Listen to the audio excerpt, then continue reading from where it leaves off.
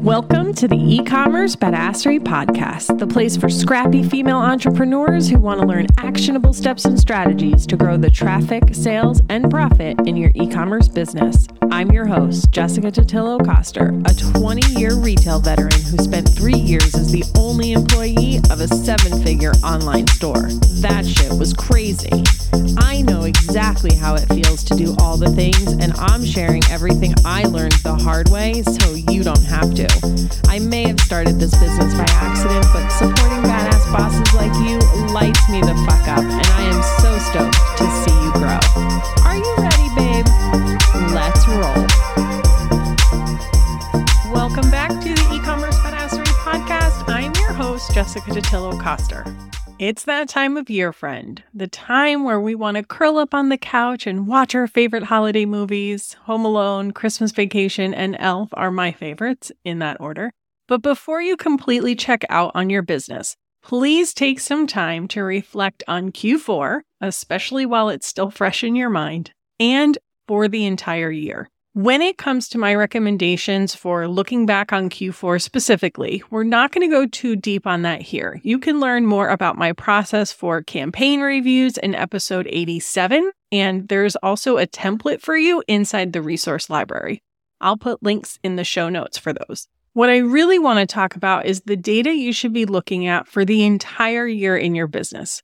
The end of December and beginning of January is a great time to dive into every nook and cranny as if it's the first time you're looking at it. Even if this is something you do on a monthly and quarterly basis, as I recommend, I still think you should come at it with fresh eyes at the end of the year because we have a way of remembering things a bit differently than how they actually happened. And we're going to be breaking this down over the next few weeks in our yearly review series. We're kicking this off talking about all the metrics that matter. So let's dive in. First, you're going to want to start with your high-level numbers, such as your traffic, conversion, AOV, gross margin, and your return customer rate. These are the base metrics you should always be looking at, and they're the first numbers you're going to want to consider when it's time to decide what the best next steps in your business are. I go deeper into my process for leveraging your KPIs to make business decisions in episode 93, and it's also something we focus heavily on in the lounge membership. But those aren't the only numbers you're going to want to look at. There are 3 others that aren't quite talked about enough in the small business space, and that's what I want to walk through today. Fair warning, we're taking really broad strokes here. There are different ways to calculate these numbers, different cohorts of customers you'll calculate them for, different time periods, lots of different ways to play around with these. But unless you're planning on going out and getting VC funding, these broad strokes are the perfect place to start. If you're just getting started in business, some of this might seem super over your head right now. Or you might think that you don't have enough data at this stage to pay attention to these numbers. But even if that's true, learn these concepts now so that you are ahead of the game as you start to grow. First up is customer lifetime value. Essentially, how much is the average customer worth to you over the course of being your customer? This is going to be unique to each and every business because it's based on so many different factors, including your industry, product, customer, frequency of purchases, your margin, etc. Let's think about someone that serves the wedding industry. Anyone who has gotten married knows that as soon as the word wedding is attached to an event, prices increase tremendously. A cake for a birthday party is a lot less expensive than a wedding cake, even if it serves the same number of people. Sure, it's a really important high-stakes day, and the cakes, dresses, and decorations you buy are more intricate and take more work to create. But it's also a company's one shot to make money off of you because the general idea is that you only get married once. Even the price of a location is more when the word wedding is attached. There's this rooftop venue in downtown LA that I wanted to get married at, but the prices were just crazy. I'll probably have an anniversary or birthday party there at some point because that was much more reasonable. Another example along these lines is if you sell something baby-related. Sure, people have more than one child, but in many cases, parents aren't spending quite as much on baby number 2 because they're reusing some of the items they got when they had baby number 1. Your customer might age out of the products you sell. For example, a client I worked with back in the day sold cushion covers for breast pumps. They were consumable and people do have multiple children, but this phase is pretty short in the scheme of things. So there's going to be a cap on the overall lifetime value they will build with any one customer. On the flip side of that is someone that sells coffee. The individual product is much less expensive than weddings, right? But as long as the product is good and you create a great experience for the customer and they see value, they're going to shop with you again and again and again, building that lifetime value year after year. Understanding this number is super important because it gives you insight into how much you can afford to spend on acquiring a new customer, something we're going to talk about in a moment. Understanding your customer lifetime value also gives you insight into knowing whether you should focus more on acquisition or retention. We take a deeper look at that in episode 10 of the podcast, and monitoring it over time will show you how well your retention efforts are working. There does tend to be some confusion with customer lifetime value and customer lifetime revenue. A tool like Klaviyo, which actually has a CLV field and predicted CLV field when you export your list, isn't taking into account the costs associated with those sales to begin with. So technically, it's giving you customer lifetime revenue. This is still a good number to understand in the abstract, and for most of you will be pretty telling all on its own. The true CLV calculation is gross margin over a certain period of time divided by the number of customers in that same time period. Don't get too caught up in these details if this is the first time you're ever looking at these numbers. Again, even just looking at customer lifetime revenue is a good place to start. Next up is your customer acquisition cost, often referred to as CAC. Customer acquisition cost often gets confused with cost per acquisition. Both include a consideration for your variable ad costs, how much you're spending on ads, but CAC also includes the cost of any platforms you're using, your agency fees, any team salaries, anything you spend money on that goes into the efforts to acquire new customers. Both of them are important and give you a bit of different insight into your business. But if you're only looking at one of them, I would start with your customer acquisition cost that includes all of the other associated expenses. I don't want to go too far down the rabbit hole here, but you'll also want to consider how these numbers shift over the course of the year and any potential seasonality effects, and even how your different marketing channels perform. Once you have these two numbers, customer lifetime value and customer acquisition cost, now you'll really be able to tell if you're profitable. That's where the LTV to CAC ratio comes in. Simply, your goal is to have a higher lifetime value than acquisition cost. Pretty simple, right? If your CAC is higher than your CLV, then you're technically losing money and you want to avoid that.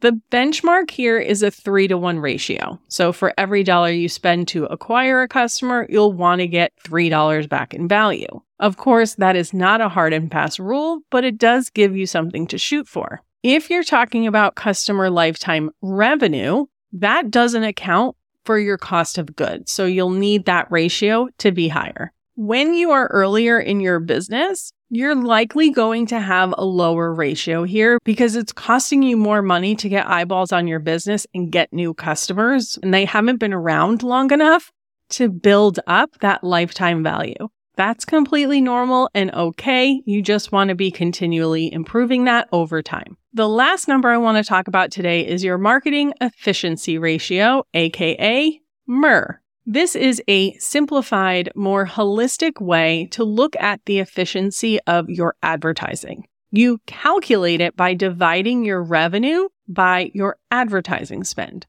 Now, this isn't going to help you figure out what channels to spend your money on or whether or not you have to tweak your ad copy. You're going to have to get more granular for those kinds of insights. But it will give you a high-level view of whether or not your efforts are paying off. This is especially important to understand as privacy laws make it harder to track ad results and we increase our touch points with customers. Just because someone didn't buy from a specific ad, it doesn't mean it wasn't an important touch point in their journey. For all we know, that ad was how they discovered us, and if they never saw it, they never would have made a purchase. This can also be helpful if you're utilizing more traditional forms of advertising that can't be measured as accurately as digital advertising, like billboard, radio, and print. In my previous day job, we had 30 plus physical locations, but they were spread out all across the US. And so the majority of our marketing was super localized and included a lot of traditional marketing activities. While we couldn't necessarily calculate the exact value of a billboard, a print ad, or even radio, we did see what happened when we stopped any of them. Foot traffic and ultimately sales in the store went down. While the marketing efficiency ratio is traditionally used for paid advertising efforts, you can still use this concept to get a sense of how your organic marketing efforts are working as well. And just like the customer acquisition calculation, you can include all of the expenses associated with those marketing efforts. So that might be tech platforms, agencies, employees, or even your own time. Let's touch on that for a moment. Your own time, because this is important in so many facets of your business. Even if you are a one-person show,